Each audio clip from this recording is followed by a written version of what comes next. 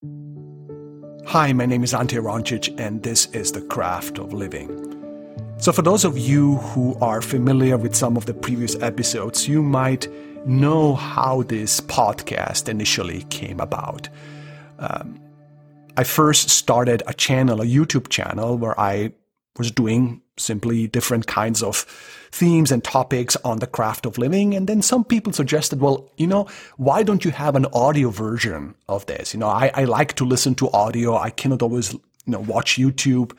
And so then I said, well, let me do it. I mean, I'm doing these episodes, these episodes on YouTube. Why not simply then have also a podcast version? And then later I introduced what I call the Craft of Living Bites, which are sort of specific, actionable insights, tools that connect with the craft of living, but things that we can actually implement in life, right? These are ideas or strategies from my own experience and what I've gleaned from others, which I share on a regular basis, and these episodes are not available on my YouTube channel. And of course, I'm always thinking, how can I develop this podcast? How is this going to look like in the future? What is really my voice? What is the purpose of all of that? And I think I know the purpose. It is this, again, idea of the art of living, but there are different approaches to that. And so today, I'm introducing a different type, a different category of my podcast episodes, and they will have a different musical intro, so you will be able to see the difference. They will be titled different, and I will call them the Craft of Living Meditations.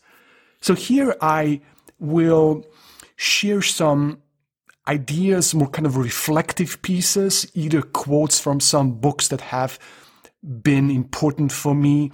The spiritual dimension of the craft of living is going to be way more pronounced. I am a theologian, an ethicist, a practicing believer. So there is no reason for me not to be more overt about that aspect, because for me, the craft of living is inseparable from the spiritual dimension of my existence. And today, perhaps a good way to introduce this new category is to share a book that has been instrumental in my spiritual growth, has impacted me very significantly. And I have to tell you the backdrop story before I mention what the book is. So this must have been a couple of years ago. I really hit a dry spot in my spiritual life. This experience, the Bible talks about the old wineskins and the new wineskins. And I kind of, was using that imagery to describe that. It seems to me that I have arrived at a point in life where the old wineskins simply don't work for me anymore. And by that I mean perhaps even old categories or books that used to speak to me, they don't do the job anymore. And I was looking for a new spiritual, I would say vocabulary, spiritual insight, something that I could connect with, more deeply, if I can. I think that's the way, right? Where I could be more affected by, moved by, spoken to by, in a new way. And so I called up my friend who was an informal spiritual guide to me for many years, and I described my predicament, and he recommended a book to me. And it just so happened that I bought that very same book a day or two before. I have no idea how I found it. I just bought it on Amazon, and when he mentioned the title, the very same author and book, then I said, well, I have to read that. It was really serendipitous and providential. And the book in question is the book by Christian Wiman, My Bright Abyss. And I imagine that in the coming weeks and months, I will be sharing different insights from his work and how it has affected me. But today I want to read to you a quote that appears on page 35 of his book. And it speaks about Gerard Manley Hopkins, a poet and priest who died very young when he was 45. But he begins the paragraph by telling us Hopkins's final words just before he died. And he said, I'm so happy, I loved my life. Wyman continues, how desperately we, the living, want to believe in this possibility, that death could be filled with promise, that the pain of leaving and separation could be, if not a foretaste of joy, then at least not meaningless. Forget religion. Even atheists want to die well, or want those they love to die well, which has to mean more than simply a quiet resignation to complete annihilation. That is merely a polite nihilism. No, to die well, Wyman argues, even for the religious, is to accept not only our own terror and sadness, but the terrible holes we leave in the lives of others. At the same time, to die well, even for the atheist, is to believe that there is some way of dying into life rather than simply away from it, some form of survival that love makes possible. I don't mean by survival merely persisting in the memory of others. I mean something deeper, more durable. If quantum entanglement is true, if related particles react in similar or opposite ways, even when separated by tremendous distances, then it is obvious that the whole world is alive and communicating in ways we do not fully understand. And we are a part of that life, part of that communication, even as, maybe even especially as, our atoms begin the long dispersal we call death. So when I read this, I was really deeply moved by his words.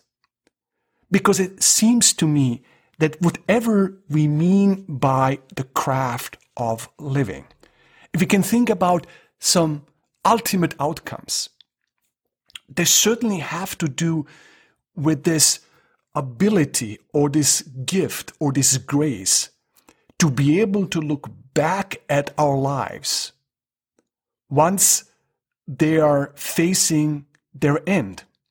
To look back and to be able to say, I'm so happy. I'm so happy. I loved my life. Because invariably the question is, like, what kind of a person would you need to be? What kind of world outlook? What kind of faith? What kind of character would you need to have to be able to say, I'm so happy, I loved my life? What kind of existence would you need to live, to have, in order to be able to say words like this once you are on your deathbed? And so I think this is incredibly important. Of course, for many believers, both in the Hebrew scriptures, in the New Testament, the Bible, the idea of hope is quite central.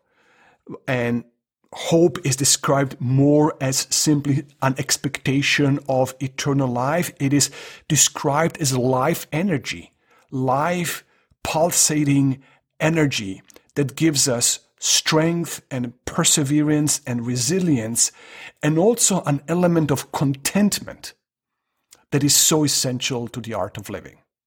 Like when the Bible describes someone like Abraham who died with the fullness of life, being satiated with life, where death is not described as some horrible, dark experience. I mean, we can only hope and desire to one day have that kind of sentiment. Now, due to the brevity of life and everything that happens, like few of us will say, okay, I lived enough, right? And for me now, I can simply pass away. But this experience of Hopkins, being able to say, I loved my life, that is awesome.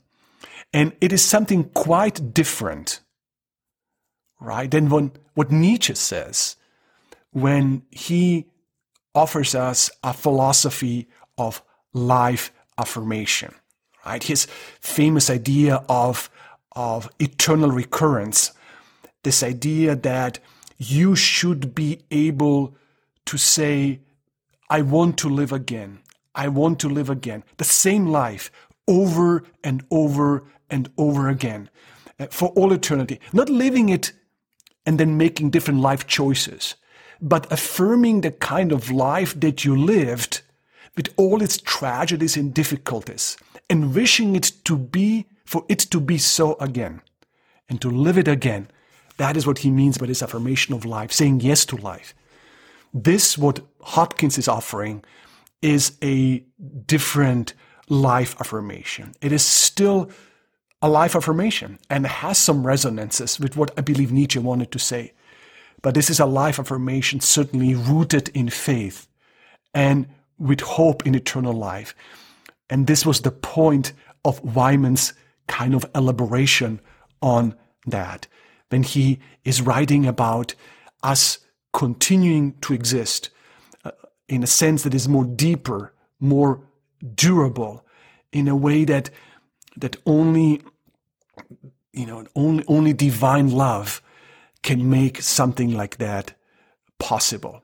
So, as we are artisans of living and existence, I pray for divine grace that we might have that feeling of contentment that Hopkins expressed, but combined with a deep, living, transforming, pulsating hope that there is something more to us than this earthly existence. So in closing, I wish that divine grace might instill in you both a deep sense of contentment and life satisfaction and everything that is needed for us to have that, and also a live, abiding hope that there is something more to this life than just this existence. Blessings to you until next time. Goodbye.